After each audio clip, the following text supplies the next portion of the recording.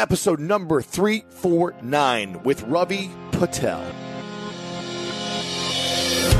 Welcome to the School of Greatness. My name is Lewis Howes, former pro athlete turned lifestyle entrepreneur. And each week we bring you an inspiring person or message to help you discover how to unlock your inner greatness. Thanks for spending some time with me today. Now let the class begin.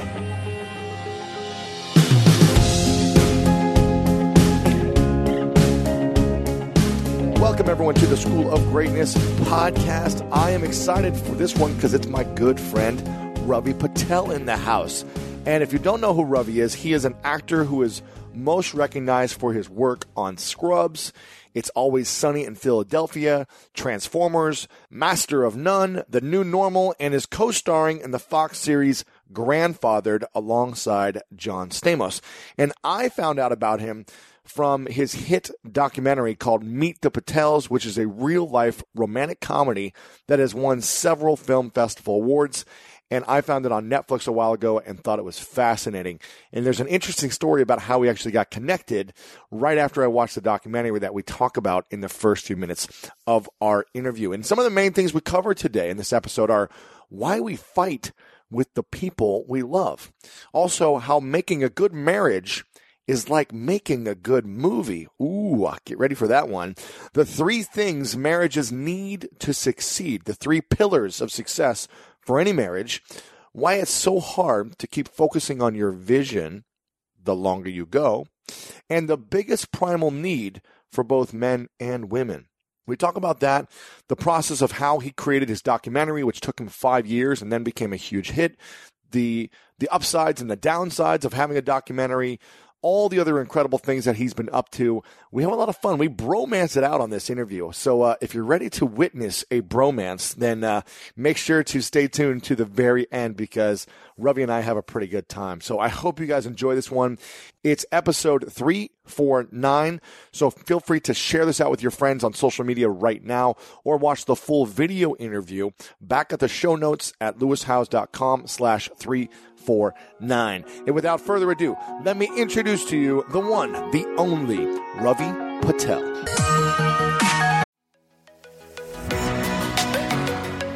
We've all been there. You have a question about your credit card, you call the number for help and can't get a hold of anyone if you only had a Discover card. With 24/7 US-based live customer service from Discover, everyone has the option to talk to a real person anytime, day or night. Yep, you heard that right. A real person. Get the customer service you deserve with Discover. Limitations apply. See terms at discover.com/creditcard.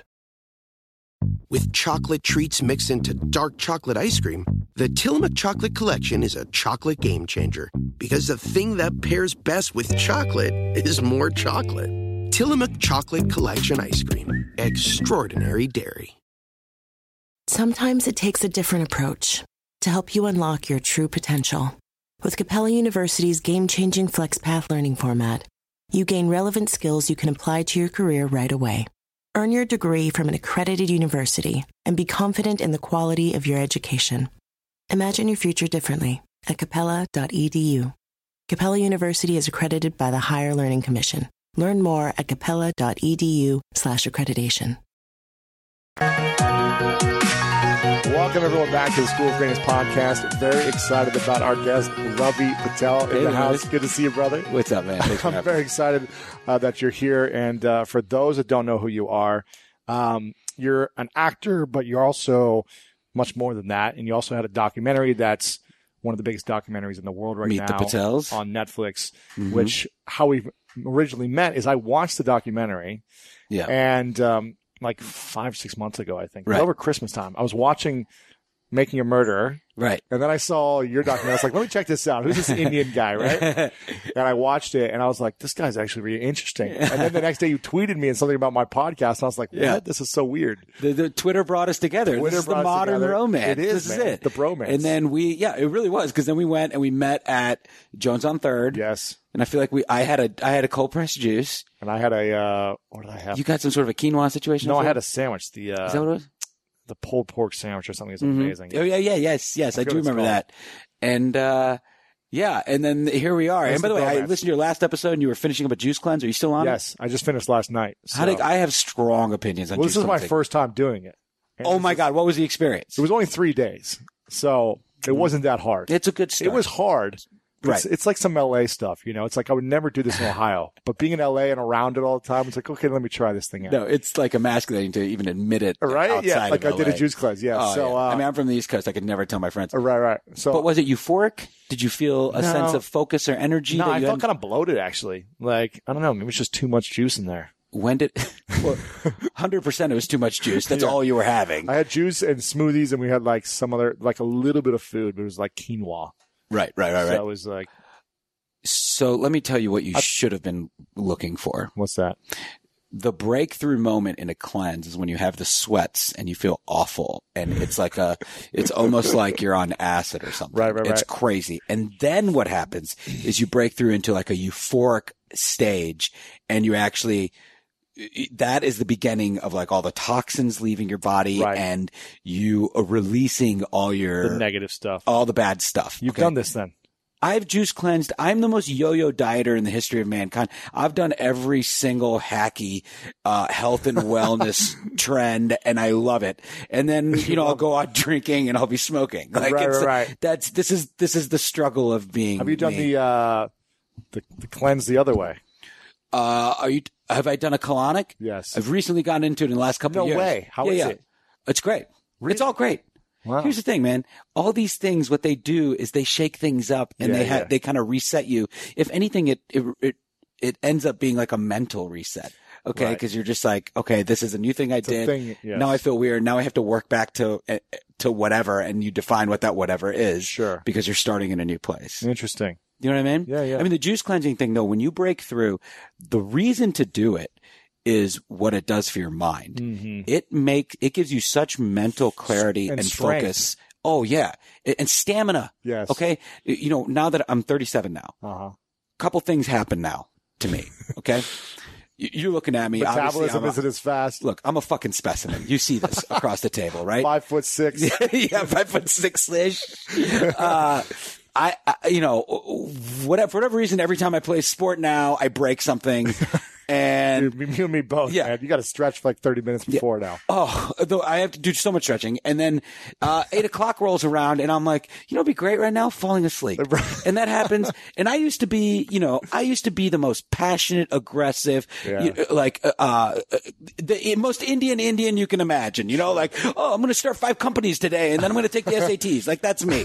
Okay. But now all I can think about is, it's great, chilling, going to sleep. And that's when you have to start figuring out, okay, how do I make it so I'm not tired at 8:00 so that I don't feel guilty for doing less work that I'm used to doing? And that's where the juice cleanse comes in. And it's Interesting. very helpful. You need to do it for 5 to 6 days. That's We what can my buddy cleanse told together me. if you want. You want to do it sometime?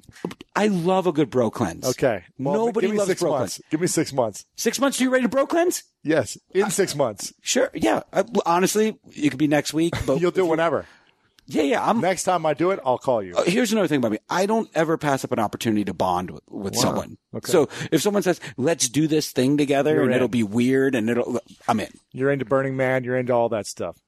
Love Burning Man. Yeah. I've actually never been, but I get invited every year. My friends go Yeah. all the time, and I'm like, I just don't know if I'm ready for it. It's one of the coolest things I've ever done in my life. I'm sure it I don't will know necessarily that I'll ever go again. I have a pregnant wife, and we just bought a place in the valley, so that I'm going Right. into that place in life. Right. But So it will entirely reframe how you look at the world and Yeah. yourself. And I'm Yeah. not overstating what's that. the biggest thing you learned about yourself by going to Burning Man? I think it was literally about framing. So when I went, it was probably 2 or 3 years ago, and it is an entirely new set of rules, and even the most basic of assumptions are thrown out the door. Okay, so you go there. There's no money. Okay, Right. People are giving stuff You away. can't buy anything, right? Right. They won't even allow you Yeah. to pay for anything. Yeah. Probably the biggest lesson though was, they're just giving stuff away and trading whatever, but mostly just giving stuff away. And everyone's so nice and welcoming. It's just really cool and interesting. But I think the biggest takeaway, which actually is ironically probably material and superficial, which is not what people think of when they think of Burning Man. But in Burning Man, there's like, it's weird if you dress normally. You're supposed to wear the weirdest stuff and you're half naked or whatever you're wearing. And what I realized for the first time is how much what you wear affects how you feel. And it was the first time I really respected fashion. I always thought fashion was like this thing you do when you need to get laid. Right. Or you need someone to like you in a room. Right. And when I was at Burning Man, obviously with the help of Molly and whoever else, I realized I had this like epiphanous moment where I'm like, oh, that's what's great about clothes. It's like, that's what's great that's why you have to like just do a weird hair. Like 3 days ago, I just decided to part my hair the other way after years of the one, like you've probably been going this way for years. Same way for years. Go this way and just see if it affects you. It will affect you somehow. Interesting. Wear an outfit that you're not used, that's like totally outside of your comfort zone. Yeah. It affects your experience in the world because it affects the lens through which you see the world. Yeah. Right. And your experience in the world is not objective. It's it's how you see it. And other people see you differently too. More importantly, I would say you see other people see you differently. Interesting. Because you're projecting those things. Wow. Yeah. How hippie did that get? Very cool. I like it. So you'll never. Does that make sense to you, though? Of course. Yeah. Yeah. Yeah. So how come you go back to wearing black V-necks like myself every day? Well, I don't do V's. I'm just a crew guy. Actually, I'm done with V's. No offense. I mean, that's when you're 6'4" I don't white hate on guy. V's. You wear V's. You know. Well, when you're a tall white guy, you can do whatever you want. The world just throws themselves at you. God, I'd be like president of the world, and not even a post that exists. They would form it for me. But what's your fashion like now then? It's t-shirt, pretty hipster adjacent, but Venice-y. It's Venice-y. It's, I'm very, I generally skew towards like hip comfortable and I care less than ever because I'm married. Yeah. And when you're married, I'm still trying to figure out like, what's the point of life when like there's no women to chase? Right. Like what is the point for you now?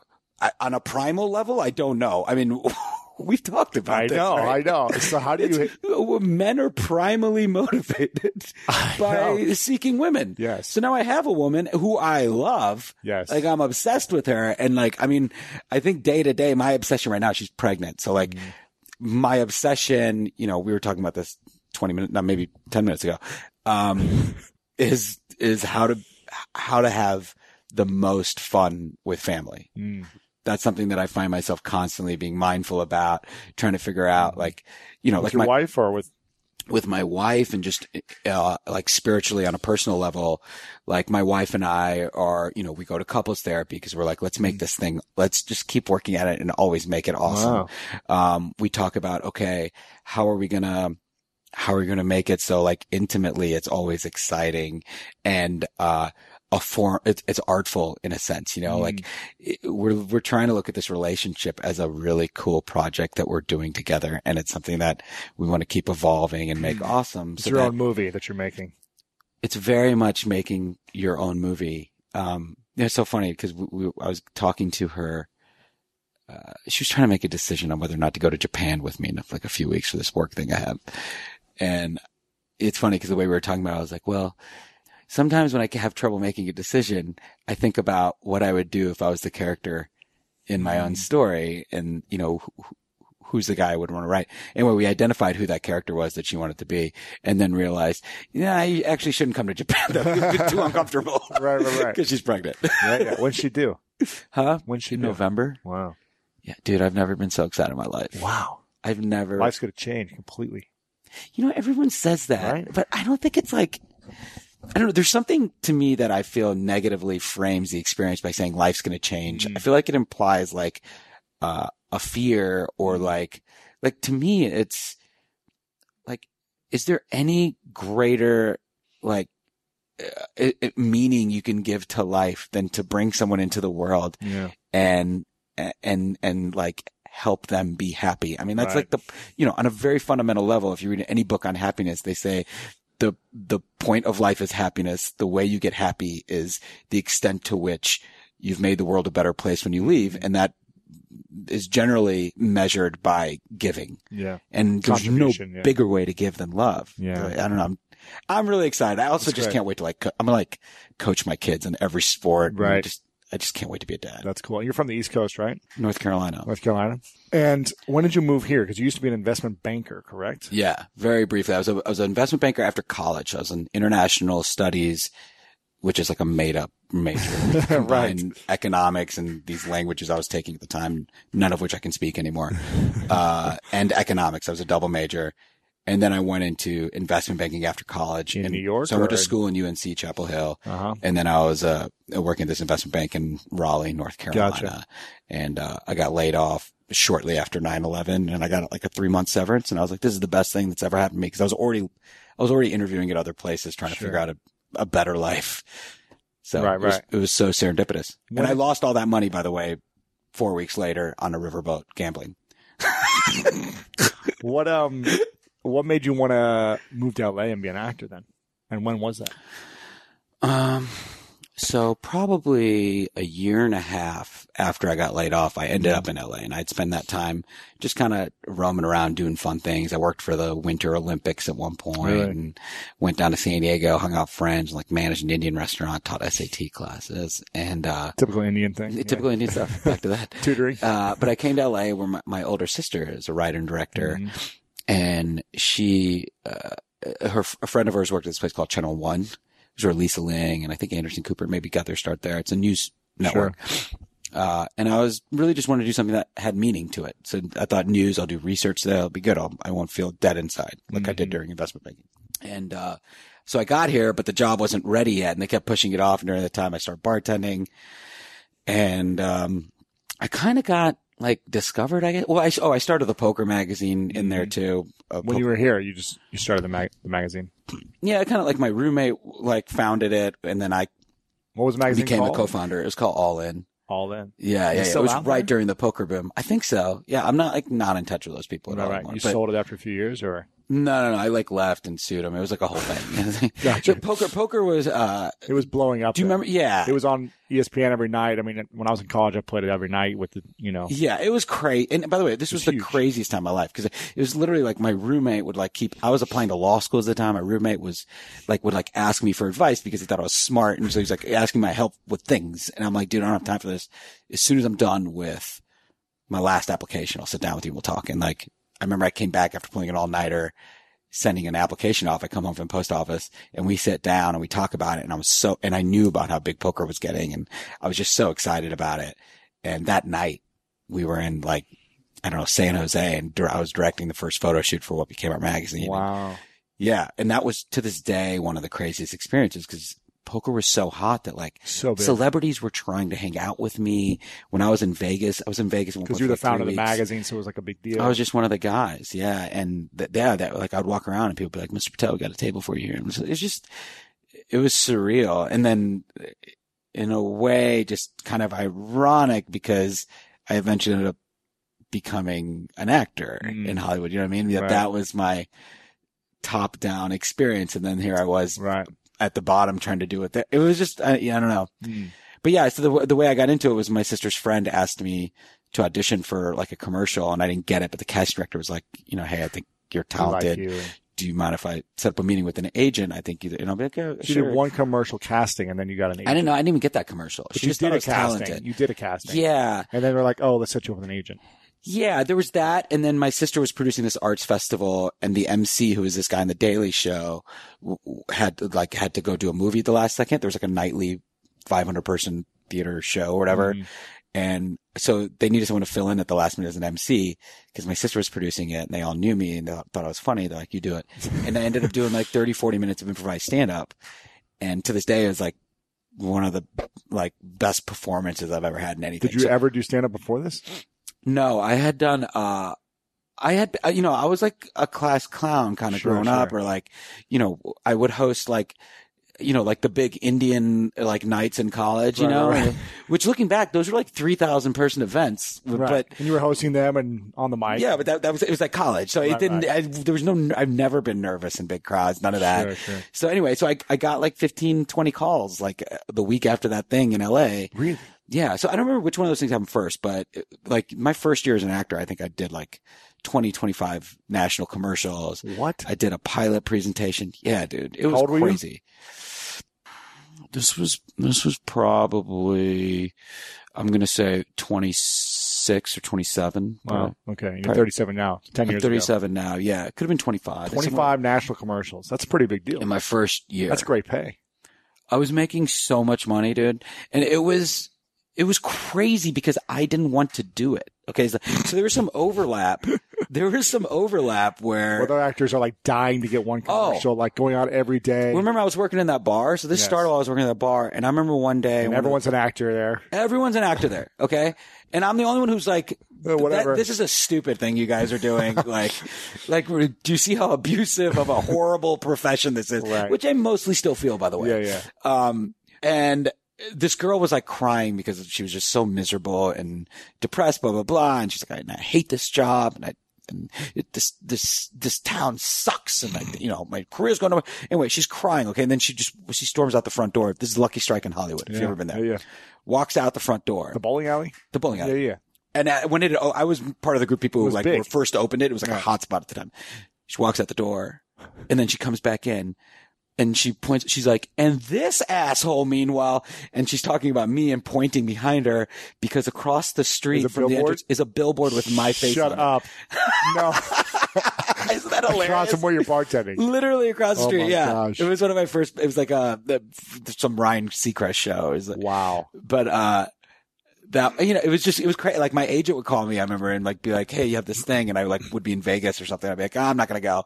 And he'd like yell at me and I'd be like, dude, yell at me again. I'm just not going to pick up. Wow. I was like, I told you I don't do it. It was crazy, man. And I think actually the toughest thing for me was once I actually was like, oh, I'm really interested in this. Like this is exciting. It was a weird thing where it's like, you already know, you're like, oh my God, this is a cool experience that clearly everyone here wants. Right. And it's happening to me and that's great. But it took me a long time to figure out. To embrace it, to understand, what it would mean in my life. Like art is it's a very kind of tumultuous pursuit. You have to know what that relationship is going to be to you and how it's actually going to make you a better person. Because if you don't know that, then it's an abusive relationship. Yeah. And also in doing that, you have to figure out a way to develop the craft, like the work ethic of, specifically in acting. For me, it was like the reason why I was so successful up front is because I would walk in a room and be the person who cared the least. Like I didn't care what lines were. I didn't care. Like I wasn't trying to impress anyone. And that was attractive. Yeah. That was attractive to those people because and as an actor, I was super loose. But you're in the flow. You're just like, yeah, let's do this. Yeah. Let's go. Yeah. Boom, boom, boom. And then in training, what happens is it becomes important. And when it becomes important, you become self-aware, gets nervous. So you're doing all this work to figure out, okay, how do I actually get better at this thing? How do I figure out tricks? How do I get in the gym and make this muscle bigger while still being able to walk into the room or walk on a set and be loose like I was that first day? It's something that I continue to struggle with. One of my favorite parts about my job is that I get the opportunity to travel a lot. And in fact, I'm recording this right now while I'm in Mexico. And actually, I was thinking about something that I wanted to share because I get a lot of questions from so many people about different side hustle ideas. So here's one for those of you out there that are on the go a lot like I am or traveling a lot. When you're staying in your Airbnb on your trips, have you ever thought about how you could be making extra money by hosting through Airbnb while your home is vacant? If you're interested in an extra stream of income, Airbnb hosting is an easy place to start, and it's like giving your home some company while you're away. Your home might be worth more than you think. Find out how much at airbnb.com/host. Sometimes it takes a different approach to help you unlock your true potential. With Capella University's game-changing FlexPath learning format, you gain relevant skills you can apply to your career right away. Earn your degree from an accredited university and be confident in the quality of your education. Imagine your future differently at capella.edu. Capella University is accredited by the Higher Learning Commission. Learn more at capella.edu/accreditation. Want to connect with a family member who doesn't speak your language? Then check out the language learning program Rosetta Stone on desktop or as an app. Rosetta Stone is designed to immerse you in the language you're learning through an intuitive process. Plus, the True Accent feature even gives you feedback on your pronunciation. And with a lifetime membership, you have access to all 25 offered languages. Get started today. Visit rosettastone.com/pod50 to get 50% off your lifetime membership now. That's rosettastone.com/pod50 for 50% off. And the more you care about it and the bigger opportunities you get, you probably get more tense or more worried about it in your head. I feel like you get that, right? I mean, sure. I feel like we all, it's fairly universal. Yeah. Is like, getting better at something that matters to you while being able to perform with poise. So how do you prepare now for like a big audition or a big time on set or a big moment? Is there a process you follow or? I don't really have one specific process. I have a ton of, at this point, tools that I kind of access depending on what's being called for. Some things are small enough where I can just kind of look at it and I already know it's just very intuitive to me if it's like straight comedy and the character is going to be a lot like the 3 to 4 guys that I almost always play, know? But if it's, if it's something that's a little more complicated or a longer scene with important points of inference, I mean, I can tell you like on a very basic level, the first, like I'll read the script, then I'll look at the character, figure out what the character's function is in telling the story. Mm-hmm. Then I'll ask myself, okay, like scene to scene, what are the usually most scenes have like some point where the character's attitude changes. So I try to identify that point and then you kind of know like emotionally where you're driving. And then that point is the point at which, so but it entirely depends on the tone and the piece. Like I just did this movie last week and it was like it was like a loose indie where I'm improvising a lot. And so when I'm doing that, I actually do very little work to the point where like I barely know my lines because my plan in that situation is to just go on set and just be entirely present and do as little and like be as unconscious in terms of the acting as possible. Mm-hmm. You know what I mean? Just try to be in the moment. Yeah. Just try to be real. Yeah. Yeah. Sounds like what Will Ferrell does. Will Ferrell sounds like he just like riffs all the time. Yeah. Just does as many riffs as he can to try to like get the. I actually it's so funny because I just did something with him like on Saturday. Really? It was my first time meeting him. It was awesome. Was he incredible? Yeah, he's Will Ferrell. It was incredible. It was incredible. It was a TV show or a movie or? It was like a test shoot for this. So my friend's the director. And it's for a Will Ferrell movie, and they're trying to figure out this thing. And my friend called me up and said, "Hey, can you just do me a favor and come do this thing with Will Ferrell?" I was like, "Yeah, man, I'll do whatever you want with Will Ferrell." It was just really cool. First of all, he's just like a super nice guy. But yeah, we were like improvising together, and that's cool. Yeah, it was good, man. What's it like when you get to connect with someone like that, and do a scene together? Do you get nervous with someone like that, or? No, if I get nervous, it's usually because I feel uncomfortable around the person. Mm-hmm. And, look, nerves can come from a million different places. That's one thing you learn as an actor. Like, you show up with your instrument, which is affected by what you're eating, the conversation you had 10 minutes dating, ago. Whatever. It all affects the song that's being played in that moment, But yeah, I don't think I get nervous. Like, I would say I almost get more nervous around like mean people than I do about like when I'm acting with like if I'm acting with a big celebrity who's like just like really like self-involved and even if they're nice, like that kind of stuff I think throws me off quite a bit because it makes me feel kind of like I need to do something to make them happy and then I'm like, okay, what is that thing I need to do? And I have no idea what it is. Right. Gotcha. Tell me about the documentary you did, because it was like a 6-year process, wasn't it? Yeah. How long was this documentary take to film and then edit and then? Yeah. So Meet the Patels started, I would say 2007 or 2008, somewhere in there. It started kind of by accident. I had this white girlfriend that I never told my parents about. We'd been together for, I don't know, maybe 2.5 years, and we broke up, and then my family and I go on this family trip to India. It's hilarious. What you guys do is hilarious. Oh, thanks, man. Yeah. But before you go on that trip, don't you go on like on a Indian dating retreat? No. So that happens. The first thing that happens in the movie is like a breakup with the girl, and we go on this family trip. And then after that, the movie is basically like while I'm in India and I'm going through this like depression of a breakup, my parents and like all of India are panicking that I'm almost 30 and unmarried. And so they're saying, "Hey, let us set you up. Let us set you up here in India." India way. Yeah, exactly. Indian way. The way my parents got married. Right. And it's like this whole other. And by the way, it's totally commonplace amongst Indian Americans, not all, but many Indian Americans will do it the Indian way still. Which is getting set up by your parents. I was just talking to someone last week who was dating a white girl, then went to India and got married. No way. And the girl, oh yeah, and he's American born. It was like, oh, what a heartbreaking. It's, anyway, that's a whole nother thing altogether. But basically the movie is about, I finally, my dad said to me, hey, just give me a shot at this thing. Trust me. I promise you, you're going to be happy you did it. I'll make you happy. And I was like, okay, well, try it out. I can't argue with that. And I don't want to be the kind of person who doesn't want to try. Yeah. So I jumped 2 feet in and we got back to America. And next thing you know, my matrimonial resume called a biodata is floating around the country between many Indian parents' hands. In the U.S. and Canada. And, I flew around the country and went on all these blind dates. And, yeah, it was entirely the most important experience of my life. Not only the story that you saw on camera and how my family evolved from it, but my personal, what I learned about relationships, what I learned about myself culturally and what I want, my identity, what I learned about how to love in terms of my sister and I making a documentary together and not being able to fire each other. And then the experience of traveling with this documentary with my entire family for the last couple of years.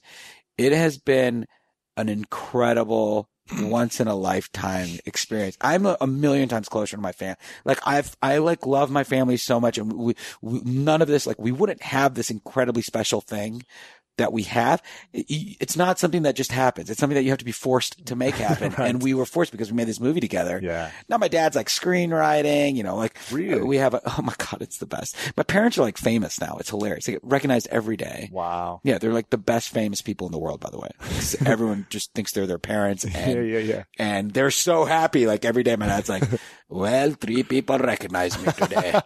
Yep. Yeah. I talked to this one lady for 20 minutes and, and then my dad recently, he told me, he's like, you know what the perfect job would be? I should be a Walmart greeter. That's the perfect job. You just, hi, hello, how are your kids? I mean, how great of a guy do you have to be to want that job? That's hilarious. Yeah. Where do they live? Are they? North Carolina, Charlotte. They're North Carolina. Yeah, that's where I'm from. Right, yeah. Right. Very cool. Man, do you know how many people have seen the documentary? Do you have those stats? Data? I don't, because, Netflix. Look, we did, I think we were one of the top whatever documentaries theatrically. We were in theaters for 3 months. Oh, you were in theaters? Yeah, for 3 months. Yeah, gotcha. Yeah. And then, I mean, the fact that I know that I have told you before is, we were trending next to Making a Murder for a month. Which was huge. It's, I mean, the biggest documentary of all time or something, right? I mean, it was a really big, the ratings were huge. I mean, I would say it was just a really big film, period. Yes. If it's next to Making a Murder for a month. Right. So that's all I know. That and the fact that literally, no matter where I'm traveling, whether it's the U.S. or abroad, every day, constantly. And it's from the documentary. Yeah. I mean, not all, sometimes it's from other things, but, it's been a crazy, it's all been kind of symbiotic. You and I were talking about this before. Yes. The movie came out, like I said, Geeta and I, my sister and I, we spent probably 5.5 years editing it. So it took how long to film it? 2 years? About a year and a half of principal photography. But then 5.5 years of editing. But then we picked up stuff along the way, like a lot of those couples interviews. We have all this romantic comedy elements. Yeah. Like we genre. There's like cartoon. It's like the animations it's in a there. Lot There's a lot of rom-com. Did a great job. Thanks, good man. Job, yeah. Well, we intentionally wanted to make a film that was, entertaining to people. Like we wanted people like my parents who don't usually watch documentaries to watch this movie and have the time of their lives while still kind of having some sort of interesting lessons and insight about family and love. But that took us a long time. And it was also, for me, it was film school. So there was a lot of experimentation, which what I'm really saying is we made a lot of mistakes, almost every mistake before finally arriving to the thing that worked. And, in the process, we're still raising money for the documentary. Right. My sister and I are fighting, butting heads the whole time. And, I say this all to say that when the movie was finally done and we were like, we like this movie. This was after we had done, I think, 30 cuts of the movie. We did like focus groups. We sent them around the country to different friends. They would have like 10 people over, fill out these surveys. We made various, variations to the film, whatever. It's a lot of work, man. It was the most work to the point where I would lie to people when I told them why I couldn't go out that night because I was ashamed to tell them that I was still doing the documentary because they're like, dude, you've been saying this for years. Like, it's 5 years. It's very embarrassing. And finally it came out and like we finished it and Sundance rejected us. Really? South by Why? Southwest rejected us. I don't know, Toronto Film Festival, all the majors rejected us. Why? And we had to beg to get in. I have a theory as to why, and it's very dark and negative, but like, it's because the gatekeepers, we'll get into that in a second, but the point is we finally got into this, we had to like beg our way into this documentary festival in Toronto, and we ended up like taking the audience award, like sold out shows around the corner, 500 to 700 people in every screening, even after they add screenings. And that trend continued when we opened domestically here in the LA Film Festival, which we also won the audience award. I think we won 5 or 6 festivals in a row. Michael Moore's, we won best film and audience award, and he became a friend of the film in the process. Wow. That's when we got, this one agent at UTA named Rena Ronson, who like really championed our film. And this woman named Nancy Utley at Fox Searchlight, as a result of the LA Film Festival as well, became like a big fan of our film. And, now we're writing and directing a adaptation for Fox Searchlight because of that. And, we really just got like a few key players who just were like, who fought for us and thought this was a great thing. And it's been really fulfilling to see, to see that the audience, like that it finally got to the audience, it ended up being on Netflix, went to theaters, all these things. And then, just the way it happened on Netflix without really any marketing. No, it was, I didn't even hear about it. I just really saw it and I was interested and I was like, oh, let me check this out. And yeah, it was crazy. We learned a lot about like just the marketing of films and how politicized the whole distribution game is. Crazy, right? It's crazy. And, but we haven't made one penny on it, by the way. Right. It was what? How much did you say it was to do the whole thing? We probably spent almost $1 million. Crazy. Yeah. Yeah. And we haven't made one penny because it was just in the trades today. The distributor's bankrupt. Wow. Yeah. Really? So you don't get paid on it? Don't even get me started talking on that. Are you serious? It's a disaster. Oh my It's an absolute disaster. There was a lot of, let's just say, negligence. Oh man, and, that's scary. Yeah. We did the marketing of that film. We got incredible press hits. Yeah. For like an Oprah magazine or NPR. Like the vast majority of all that came through. My sister and I hired people beneath us and basically started a marketing company for our film. Yeah. Yeah. We invested our own money into it. Wow. Cause these other guys didn't really know what they were doing. Wow. It was a disaster. Crazy. Okay. Yeah. Well, that beside, Sorry, I know the wheels have totally come off. No. I have no idea. That aside, you learned a lot of great lessons during this about relationships and about family and about making a movie. Mm-hmm. Let's talk about the things you learned about relationships, because you ended the relationship from this movie for a certain reason, right? What do you mean? In the movie, in the documentary, you broke up with your girlfriend. Right. For a certain reason, right? Yeah. Because I wanted to make, the main thing was I hadn't told my parents about her. Right. And, I think it was like it was a moment of commitment. Yeah. More than, I think I was trying to decide. The sign of commitment would be, okay, if I think I'm going to marry you or likely head in that direction, then it's probably a good time to tell my parents. Mm-hmm. And then I was like, I don't really want to tell my parents that. And I'm not really sure how committed I am to this thing then. Right. And so we broke up, and that was the beginning of, this journey of this time in my life when I was trying to figure out, I love my parents and I want to make them happy. Yeah. Obviously, the most important thing in their happiness is my own happiness. Right. And I always grew up thinking I was going to marry an Indian girl, but I also have all these other things about me that are very American. And it's really hard to find a girl in general that you want to be with. Right. Then I have all these additional like all these additional kind of like very specific things, like being Indian and being the same mix of American as me.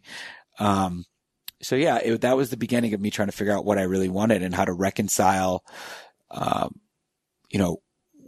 search for love with the expectations of tradition, which I think we all know. We all know what it feels like from generation to generation. Yeah. Family is really interesting because we're the ugliest to the people we love the most, right? True. And all the fights in family are pretty much always people who have the same goal, but have a different way of getting there. Mm-hmm. Right. But the goal is actually, I want you to be better off. I want us to be better off. The goal is love. Mm-hmm. But in the moment when you're fighting about it, it becomes hate. And why is that? I think when you're fighting, I'm fascinated with how you fight with people you love. I'm fascinated by it. I think it's like my most important pursuit in life is figuring out a way to do it better and better, even with my wife. Right. Right.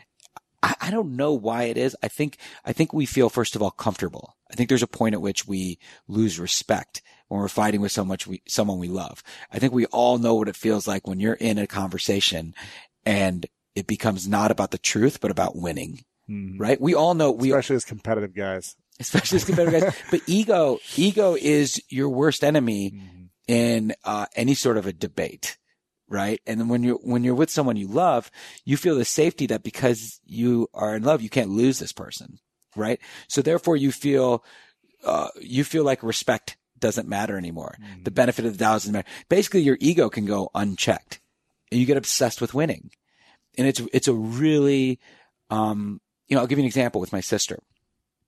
For the first 4 years of making this movie, we had such different sensibilities. And so we'd be butting heads. And in this conversation, it would end up evolving from a conversation about an idea to a conversation about who's right. Which is, by the way, exactly what's happening in our political landscape these days, right? And what happened was we both just got really tired of hurting each other's feelings and fighting. It was not a productive way. It was super inefficient in terms of filmmaking. Right. Horrible way to collaborate. That's what took it 6 years to create. Partially, sure, yeah. But also, that's not the relationship I want with my sister. Bottom line, it's my sister. I want to love her. I want to be a good brother to her. I want to make her a better person. I want her to make me a better person. And I know that she feels the same way about me. So in these moments when we're disagreeing, we have to stop and ask each other, okay, are we talking about the idea or are we trying to win? Because if we're trying to win, let's stop and contextualize it in terms of we both love each other. We both want the best thing here. Okay. So then we shouldn't be mean. We should be respectful. We should say yes to the other person's idea first, live in that idea. That was a big thing I learned about collaborating. I think it's really helped me in business. Like when someone else has an idea, instead of immediately giving my gut reaction, which can often be the opposite or why it's a bad idea, instead I will usually spend about 5 minutes trying to be that person's wingman on that idea. And you'd be shocked. The emotion goes away, the emotional resistance and the skepticism often will fade. And 5 minutes later, if you really commit to being the wingman on that person's idea, 5 minutes later, you will often love that idea. It's been one of the greatest tools. And that's something that I use in relationships. I had a breakdown moment with my sister where we were just in my place and I started crying and I was like, I'm just so tired of hating you. Wow. I feel like a horrible person. This is not the brother I want to be to you. I don't know what we're doing wrong, but we have to fix something here. And she was crying too. And we just had a really beautiful talk about what we really want out of this whole thing. And I think to go back to your original question, when you're arguing with family, I think people forget what the final goal is, which is we all want a good thing. And now with my parents, it's we have a more transparent relationship. We communicate about, anything that's coming up. We talk about it openly. And there's a respect that's there, even when the opinions, which as you saw in the movie, opinions run strong constantly in my family. But now there's a respect that says okay, well, this is why I disagree with you, blah, blah, blah, but I get it, and then we move on. Mm-hmm. Wow. That was fascinating. So I know I talked a lot. That coffee's really kicking in. I like it. Yeah. I'm curious, I don't want to spoil the end of the movie for people because I want people to watch the movie. It's really great. It's still on Netflix right now? Yeah. It's still on Netflix. Go watch it. I learned so much about myself and in relationships, how I am in relationships from watching your experience. Oh, that's awesome. So it was really cool. Oh, that's the best thing you could have said. That's great. It was really cool. So, but I'm curious. What was the thing can you think of one thing that I don't mean to put you on the spot, but what was? Well, I think it would spoil the surprise of the end of the movie if I said. Really? You can't tell me a theme without telling me how it ended? I'm really pressing. I'm really pressing. I'll tell you what, think about it. Go on to your question. I'll come back to it. Sure. Yeah. Sure. My question is, what is the biggest thing you learned about relationships for yourself after ending the relationship in the movie? What was the biggest thing you learned from going on all these dates and I guess without spoiling it? Yeah. That's another. I guess we have two questions to come back to. I'll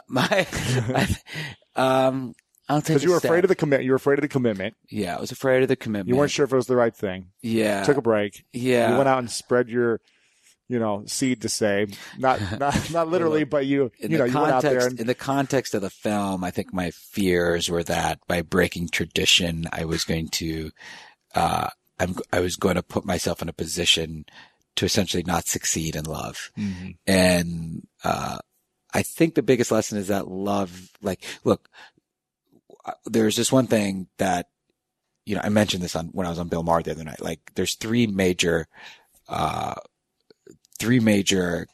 of, I don't know, guideposts to a successful relationship. And depending on what model of marriage you were raised with, you put emphasis on different ones of those pillars. So the main pillar here in America is actually love.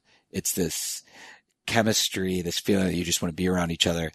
Most Americans put almost all their eggs in that basket, and that's why the minute it's gone, the relationship's gone. There's these other two pillars that are really important, and those are the ones that my parents entirely based their marriage on, because obviously they were arranged, so the love didn't come till later. One of them is compatibility. That's what the biodata, this matrimonial resume is premised on. Right. Essentially, it's like, this idea that if we come from the same place, we speak the same language, we eat the same kind of foods, experiences, we're also going to want the same things in life, and we're going to be able to create this team. We're going to be able to work better together as a team because we're going to be going to the same place together. Yeah, if you don't want the same things, it's going to be hard to be compatible. Exactly, which is something that a lot of people, for whatever reason, skip over, it seems. And then the other one is commitment. The idea that this is about more than just you.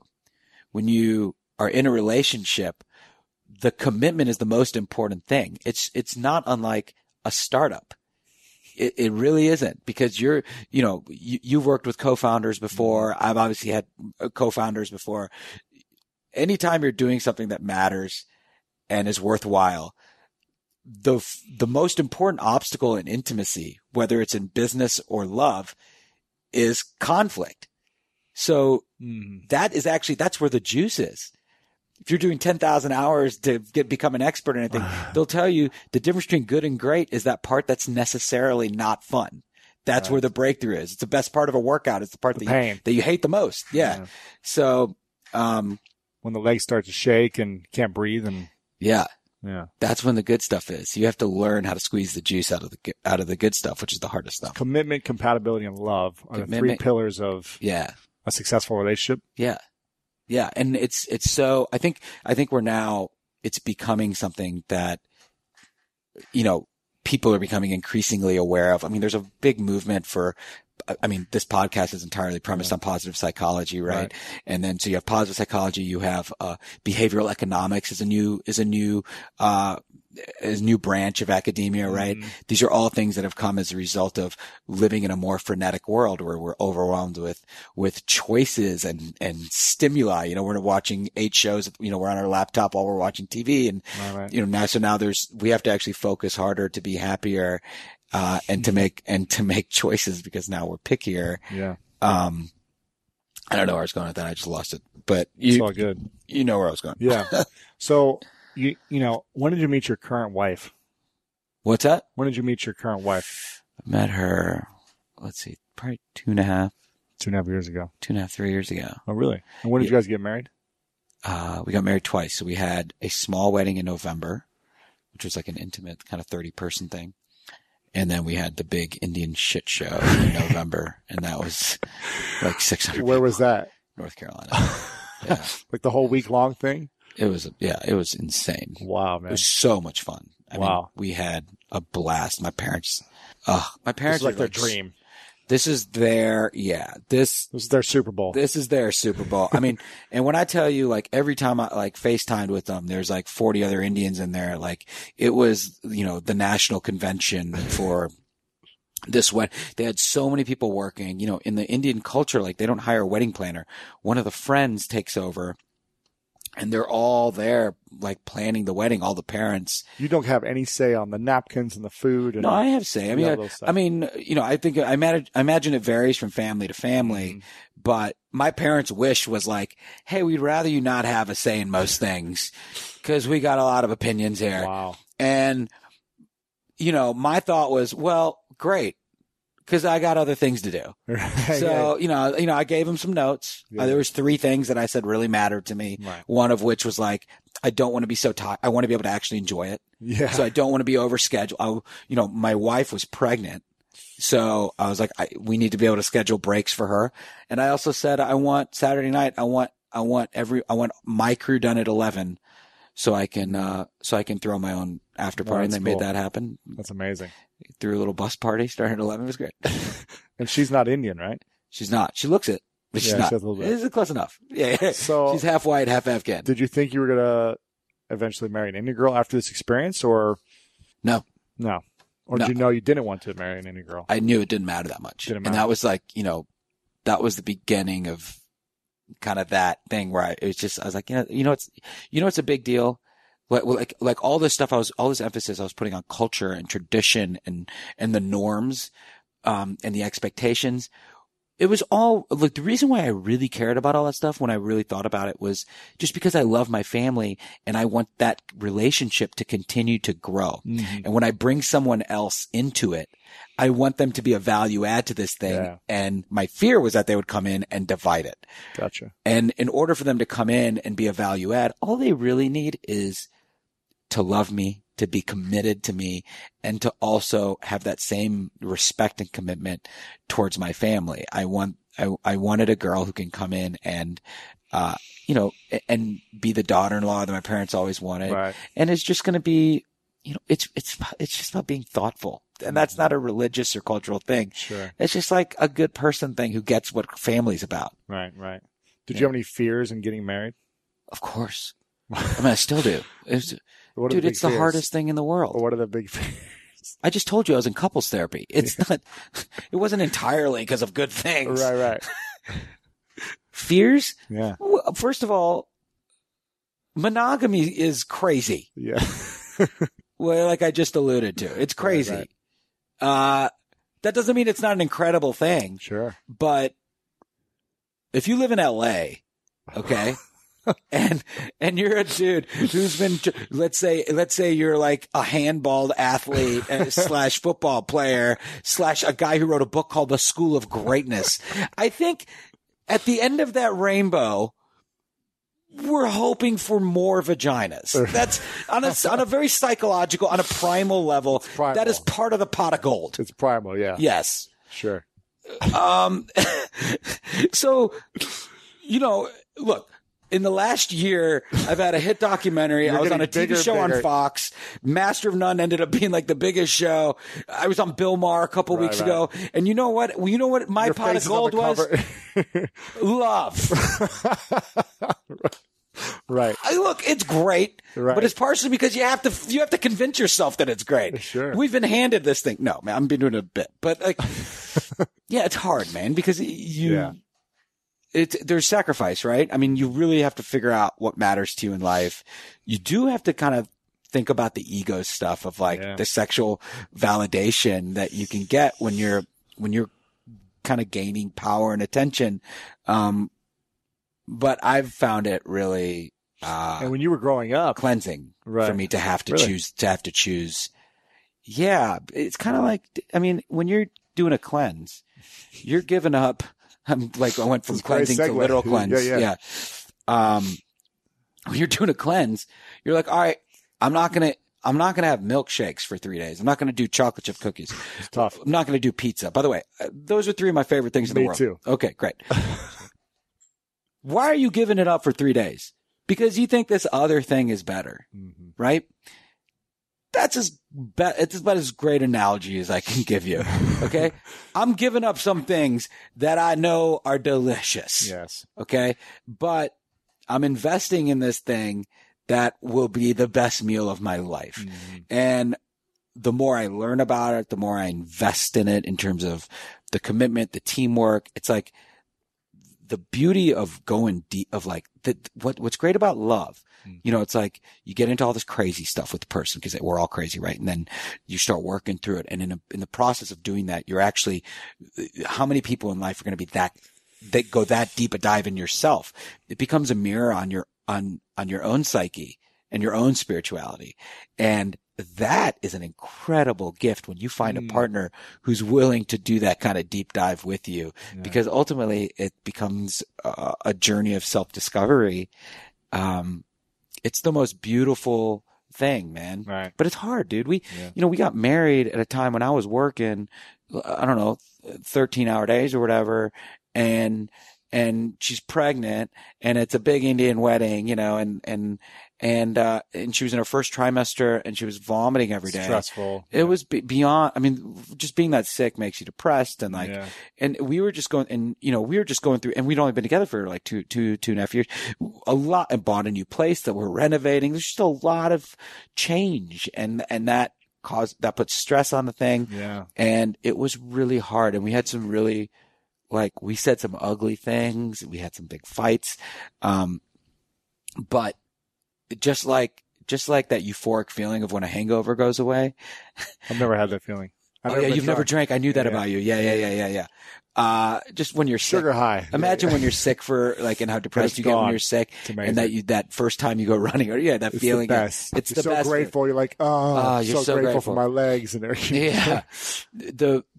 What happens when you come out of a fight is, if you do it right, it's euphoric. And it's euphoric not only because it's gone, but because if you do it right every time, if you're both committed to using it as an opportunity, then you'll always come out of it being better at fighting, and you'll be better at understanding each other, better at learning these things about yourself. You'll come out of it committed to fixing these things about yourself, that you want, if not only because you want to be a happier, better person, but because you want to be a better person to this other person on your team. Yeah. Which also comes back to you because that makes that person better to you. Right. It's an awesome, beautiful thing. And you have to focus on that while all the, hot, models are walking by at dinner. So you're saying it's even harder for you now? I mean, because I remember in the documentary you talked about how you had like one girlfriend or something, or like two girlfriends growing up maybe. Yeah. So you didn't have all these opportunities in your early 20s really being out here. No, I mean, I always crushed it with Indian girls because I felt like I felt like I was like the cool. I felt like I was like the cool Indian. I was just confident for whatever reason. I was like, oh, they want me. Maybe they did or not. It's a self-fulfilling thing when you're confident. Conversely, when I'm around non-Indian girls, I would friend zone them because I assumed that that's all they want. Right. But now you're everywhere. No. And everyone recognizes you. So you find it even more challenging? But they're just all too late. Like, I just tell them, like, I just don't need that validation anymore. Right? I'm full. Yeah. This would have been great like 5-10 years ago. I have so many, like, my single friends go, like, I can't tell you, some of them are just obsessed with, they're just like, this is a disaster. They're like, how are you single now? How are you not single right now? Right. And I'm like, you know what, man? It's all good. It's just too late. I'm like 37 now, 38, right? Yeah, I'm 37. That stuff doesn't matter to me now. Like, I'm just really like, a funny thing happens depending on, I think in the achievement generation, these people, like, we're all obsessed with like doing big things, doing well at work. I think our emotional growth is a little stunted where we don't really go through that big transformation from, like adulthood to man, if that makes sense. Like, there's this thing that happens where you stop trying to be the guy you want to be and you become the person you are. And, that happened to me sometime in the last 3-4 years. I know who I am. I like myself. I know for the most part the things that I need to work on. I forgive myself for them. And I am also really grateful for the people who love me. And those are the only people's validation I really seek, are the people who I need. Love wise. And once you have that, these other things become so insignificant. They just become like little moments of appetite, they become cravings. Yeah, of course. Those cravings can be addictive sometimes. Yeah. It's like a drug. All the time. All the time. Yeah. Yeah. I mean, that's our country's battle with sugar. I know. Is entirely premised. That's why I did the cleanse, because I'm like addicted to sugar. If you do the cleanse for a week, you can totally get off sugar. Yeah. I'm going to get off sugar for a while. And caffeine is a good thing to get off of. I'm not on caffeine. Really? Yeah. I just had a cup of coffee before I talked to you because I was like, ugh. You know why? Because I had 3 drinks at dinner last night, and now I'm too old where apparently I can't have 3 drinks without feeling hungover, which is bananas. That 3 drinks gave me a hangover. So I'm like, oh, I need to drink coffee before I go on Lewis' thing so I'm not entirely dumb and boring. Now I can't stop talking. No, you're good.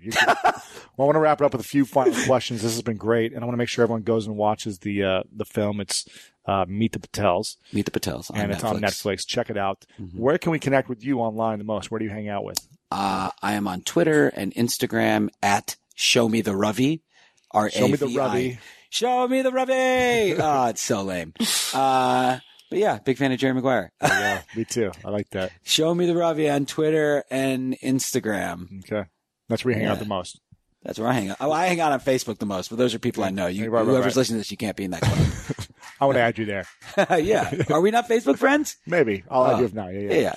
What's the vision going forward? You've created so much in the last 10 years since you've been here. What is the main vision now? Like, what do you want to create for yourself in this world? So I think it's just about doing things that in some way teach me about myself and bring me closer to the people I love. So like, for example, I don't think we can talk about, I have a granola bar company. This bar saves lives. For every bar we sell, we donate a life-saving meal packet to a child in need.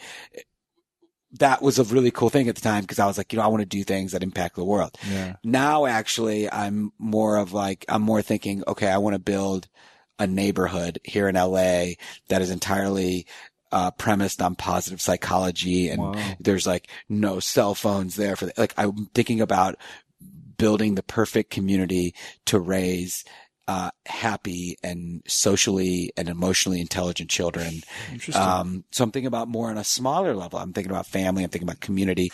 Like I would love to just have my own bar that's in this neighborhood like that. There you go. Like I'll be Woody at Cheers, Right. I think it's just about, I guess it's also about, I've put so much effort towards output, and I'm naturally drawn to output even when I say things like I'm saying now.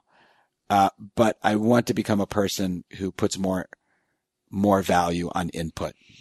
I want to be one of those guys who just sits around and like you call him, he's like, what are you doing? He's like, nothing. I think that's a great quality as I get older. I just want to hang out with my kids, be a good dad. Yeah. But yeah, what's the biggest lesson you think you still need to learn about yourself? I mean, there's so many, but I mean, first of all, just listening to that advice I just said right now, like I'll probably still attempt to do 5. Right. You'll still be outputting everything, yeah. Yeah, I'll be writing, directing, and acting and a million things and investing. Right. I get very excited. Yes. I think the biggest lesson, for me, it's always about mindfulness. Like whenever things get negative or, like negativity for me begets frenetic kind of mindset. Like I just have too many thoughts. I'm a little rudderless. And, when I say mindfulness, I mean really contextualizing my goals and my pursuits into my like bigger life journey, like what actually matters to me. Sure. 'Cause it's really easy to get excited about a million things in the world for the wrong reasons, especially these days, because no generation has ever had more access to more cool stuff. It's true. Stuff, ideas, people, all those things. Yeah. Interesting. Yeah. I mean, do you feel that way at all? Absolutely, man. Yeah. Do you a lot feel of distractions? Yeah. I mean, do you feel like that's a day-to-day struggle for you where you're able to figure out your distractions, or do you feel pretty focused? No, I mean, it's just, I'm pretty focused, but there's so many opportunities. Right. I'm sure for you too, there's a new opportunity every day for you. Yeah. Like, let's work on this project and this project. Yeah. And that's what I have as well. And that's a problem. It's a problem. To say no to all the cool stuff out there, I think it's hard. Yeah. And to focus on your vision and what really matters. Yeah. Because, the more opportunities you get, the more, at least for me, I was just telling this someone the other day, the more opportunities that you get, the more filters you have to throw into how you make those decisions. Yeah. But those are actually really awesome filters. They're just luxuries that most people aren't used to having. Right. Like for my dad who came here, he borrowed money from his entire village to come here. Wow. His filter was will it allow me to, will it provide my kids a better education? Will it allow me to pay rent and buy it was like very basic, simplified, yeah. Basic kind of blue collar stuff, which is what most people, and then, you know, we're in this really cool place. And I imagine a lot of your listeners are, where you get to think of these triple bottom lines, these other things beyond just making a living. And those are, I mean, those could not be more valuable in understanding what those like how we measure those metrics and how we play them in our lives. It's just such a privilege. It's like a beautiful, I don't know. Yeah, that's what your whole podcast is about.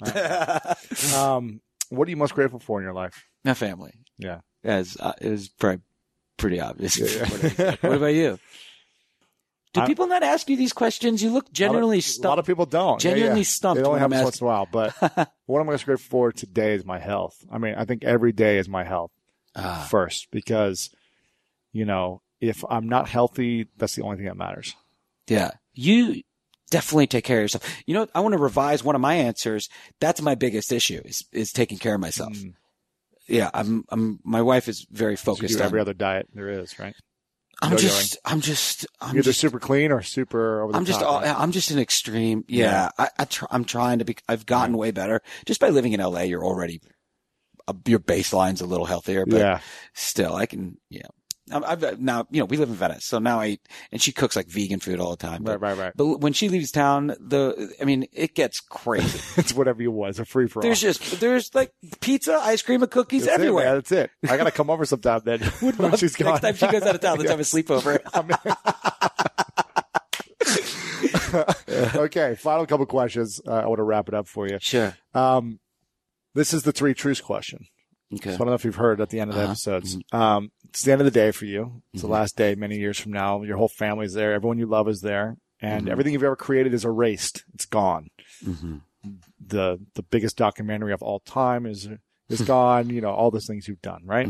And you get to write down on a piece of paper the 3 things you know to be true about your life and your experience and what you would pass on as the lessons for everyone else in your family. What would be your 3 truths? I love this question. God, I feel like I'm already going to very cheesy places. Do people always end up? Okay. Whatever. Can we make a deal before I give you this answer? After I give you my 3 truths, can we evaluate whether or not they were good answers, even though that's not something you're supposed to do? Sure. Can we collectively judge the answers? If you want to. I would love to. Okay. 3 truths. 3 truths. 1 is that the more love you give, the more love you feel, the happier you are. 1, 2, and 3 are all the same. 1 equals family. Okay? 2, focus on what you have. Be grateful for what you have. And forgive and let go of the stuff you don't. And do the same onto others if you want to love them. You know, most people one of the biggest conflicts in relationships is people tend to focus on changing the things they don't like instead of loving the things that they do. Okay. That's good. Number 2. I feel really good about number 2. That's just a solid for when we go to critique it. I want you to know right off the bat. I like that a lot. I like number 2. Okay. Number 3. Final truth. 3. Final truth. This is your message to the world. Okay. I'll make number 3 a School of Greatness exclusive. All right. Nobody is talented. You will only do as well as the work you put into it. Do you like that? Did that make sense? I feel like it could have been worded better. However you want to word it. No. See, okay, let's get into the judgment phase. I liked it. 3 was great. I just didn't say it well. It wasn't eloquent, but it was great. It was great. Yeah. I really feel this way. People aren't. No one's talented. We're only as talented as the work we put into it. There's a perception of talent. There's a perception of innate, like some sort of innate gift. The only innate gift you have is the environment that you were brought into. But for the most part, I see it day in, day out. The most talented people are often not the people who succeed. The people who work the hardest. The hustlers always. And they're consistent. Yeah. And at least hustle is something you can bank on. Right. The rest is a game of poker. I like God, I wish that was my number 3. We'll edit it in for you. Let's talk about your honest critiques of the 3 things. Okay. In fact, I know you're a pleaser, so you're going to say nice things about the 3 things. I want you to tell me the negative things about the 3 things. Here's an exercise that I know you suck at. Go ahead. Does he suck at it? What's your name? Tiff. Tiff. Listeners. The first one. What was the first one? Unbelievable. Do you remember the first one? Family. Love is what you give. Yes. Family. The love you get is the love you give. Okay. Okay. Do you feel good about that one? Yes. The love you get is the love you give. Yes. Yep. That's right. You get out of anything what you put into it. Yeah, but also just it's more a statement about happiness in life. Yes. Like the more positivity you put out, like generally speaking, the more you get. I mean, I feel like everyone getting is in understands the giving. That's right. That's right. Getting is in the giving. I think this isn't a negative criticism. You're just clarifying. I am. I think you're on to something. I think you're on to something. I think I want your listeners. Here's the thing: the key to fulfillment in life that I've learned is contribution and growth. Mm-hmm. When we are giving to other people, we are the most fulfilled. When we're learning, when we're growing, we are fulfilled. We're happier. Mm-hmm. So if you're talking about happiness and love, yes, when we're giving and making about service, that's why I talk about, for me, it's about impacting 100 million people in my lifetime. I want to serve as many people as I can.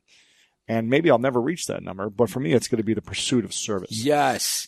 And you know what? You're hitting on an even bigger primal need that we have. We talked about sex, but the biggest primal need is actually primal need amongst male and females is purpose. Mm-hmm. That's really, I mean, when you look at, have you ever been to, have you ever taken someone to an AA meeting? No. Okay. I've had the fortune of taking a number of people there. Sure, never been. It's a beautiful thing, but it's something that everyone could use. It's mostly premised on community and giving people a sense of purpose, and they're kind of given a forum where say, hey, in addition to someone being here to help you, you have to help other people. Yeah. And that's actually what helps, in many ways people create their own feeling of self-confidence and makes them want to wake up and give it. Mentoring makes you feel good about yourself. Yeah, of course. So I like that one. Okay. The second one was? I don't know. They're all good. This is hard. I like them all good. They're all great. Yeah. You did a great job. Give you an A. A for your Thanks, Ed. Dude, I love talking to you, man. I'll tell you, and I should have told you this earlier, but I think what you're doing is really important work. Thank you. And, I think I probably tweeted this to you, but I'm a big fan of your show. But I feel like I'm almost a bigger fan of the legacy that you're attempting. I appreciate it. The personal legacy. I think it's important work, and hopefully, I appreciate it. You're touching people's lives. It's a good thing. I appreciate it. Thanks, man. Yeah. Thanks, man. Well, I've got one final question for you. Okay. Before I ask it, I want to acknowledge you for a moment. I want to acknowledge you for your humor, because I think the world needs more humor. Thank you. I think we need a lot more humor in our world. When we have a lot of stress and anxiety and fears and doubts and insecurities, we need to have more fun. Yeah. So I want to acknowledge you for your humor. I want to acknowledge you for your courage in putting yourself fully out there in a documentary about your relationship. Because I think that's probably one of the most scary things to do, is to document a relationship and a breakup and the process of not knowing what you're supposed to do in a relationship. So I want to acknowledge you for the reason why it's such a big documentary is because you're impacting so many people. And I want to acknowledge you for that courage, and that I probably would have, after 5 years, stopped a project. But you were able to stay committed to make it happen. Mm-hmm. And it's really inspiring to see that you push through the messiness with your family and your sister to put this message out there. Oh, thank you. So I want to acknowledge you for all that you're doing and the joy you bring to the world. Oh, that's really kind, buddy. Yeah. So, God, are we going to make out? This is amazing. Yes. This is great. Final question. I want to make sure when you go follow my man over on Twitter, Show Me the Ravi. Show Me the Ravi. On Twitter and Instagram. And check out the Netflix show. It's amazing, the movie. Yeah. Anything else we want to send people to before I ask the final question? Is there another website that you have? Or I think that's it. I'm very excited. I want people who are listening to this to tweet at me Show Me the Ravi, and at you, what's your at Lewis House. Okay. I want you to tweet at us and critique the 3 things. There you go. Ideally, you're actually critiquing the critiques of the 3 things. Oh man. For example, Lewis did a great job of not saying anything bad of Ravi's 3 things. There you go. Despite what, stuff like that. There you go. Tweet us both. Show Me the Ravi and at Lewis House. You know what tweets we're going to get? Yeah. Show me the Ravi. You're a disrespectful asshole for asking these questions to Lewis. Anytime I ask any sort of a challenging question on like a radio show or a podcast, there's always these listeners. Oh, they're just like, you arrogant. Like, people are, dude, the Bill Maher tweets. Oh my God. Crazy, huh? Oh my, I had a very They're rude. still coming in probably, right? Oh, yeah, it's crazy. Well, I had a very rude moment where I lost it, and I and I totally demeaned this woman. I mean, the crowd went crazy. Right. They loved it. But the interwebs went crazy as well. And rightfully. Yeah. Like, hate city out of every, like. It's like Donald Trump. She said that, well, she was talking about how much she loves Trump, and she wrote a book about why everyone should have a gun, and then she went on this whole thing about how great of a guy Trump is, and at this point I had read her entire book. Wow. You really prepared. Yeah. And the book, it was just poorly researched. I just really did not enjoy it. And then I'm nervous as how, it's like the most barbaric environment for a conversation, you know, when people are like cheering you on. And then she says all these things about Trump, and I just let my emotions get the best of me. And I just wrote, yeah, well, you wrote a book called Emily Gets a Gun. So I don't think your point of view really matters. Oh, wow. It was so childish, and I felt really bad about it, because that's actually antithetical to how I believe you should handle conflict. It's not what I should have said not something. Putting someone down and making fun of someone. Exactly. Like I should have actually said something that was an intelligent rebuttal that that created a safer space for her to have a real conversation. Backed with education and facts. Education and empathy. It's like that, hey, your point of view does matter, because we want to get through this. Yeah. But whatever. Anyway, Twitter went nuts, and more people were on my side. And I'm like, yo, I don't want your hate either. I don't want to be a part of either one of this. I messed up. Sure. It's all good. Well, this has been great. I appreciate it. I have one more question for you. One more question. And that's, what's your definition of greatness? Ooh, my definition of greatness. Oh man, greatness is optimism. Is that what I want? You tell me. Greatness. Yeah, greatness is actually being optimistic. It's not opportunity. It's not optimizing. It's being optimistic. If you can be happy and positive and grateful day to day, your life will be great. Ravi Patel, thanks for coming on, man. All right, brother. Let's go make out. Thanks, man. I appreciate it. There we have it. I hope you guys enjoyed the bromance of Lewis and Ravi. That's right. Make sure to say hi to Ravi over on his Twitter and Instagram. All of his information and about how you can watch his documentary, check out his shows, everything he's done is back at lewishowes.com/349. And if you enjoyed this, please tweet me and let me know what you thought about this, and also tweet Ravi as well, and let us both know what you thought. Share it with your friends. For all the busy entrepreneurs out there and all the business owners, Bench is the online bookkeeping service that pairs you with a team of dedicated bookkeepers who use simple, elegant software to do bookkeeping for you.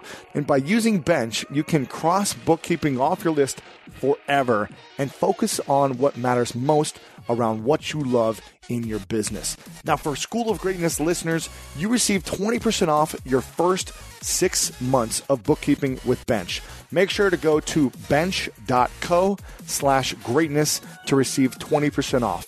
Again, that's bench, bench.co/greatness, and get 20% off and never have to do bookkeeping ever again. And if this is your first time here, make sure to subscribe to the School of Greatness podcast. We get over 1.3 million downloads a month, and it's because of people like you that come on every single episode, or new people who come on and subscribe and then share the message of greatness. So if you like to be great, if you want others around you to be great, then please subscribe and share this episode, because we are bringing incredible guests, inspiring people from all walks of life on these interviews every Monday, Wednesday, and Friday. And I would love for you to be part of the journey with us. So thanks again for subscribing. Thanks for listening or watching. And you know what time it is. It's time to go out there and do something great.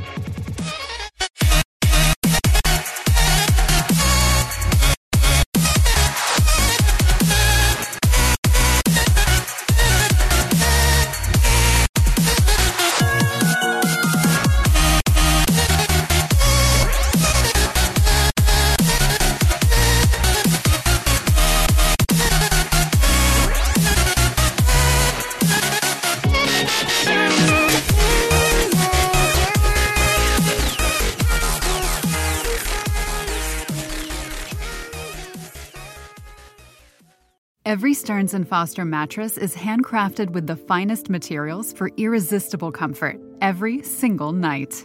Now, save up to $800 on select adjustable mattress sets only at stearnsandfoster.com. Lesser savings may apply. At Metro, get an iPhone 12 with 5G and a dual camera system for $99.99. Take amazing pictures and share them instantly. And don't put up with life's yada yada. Yada yada. Like photo bombers. Zoom, crop out, yada yada. And bye. You don't take yada yada in life, don't take yada yada from your wireless provider. Get iPhone 12 with 5G with no activation fees and nada yada yada. Only at Metro by T-Mobile. Switch to Metro, bring your ID. This offer isn't available for customers currently at T-Mobile or that have been with Metro in the past 180 days.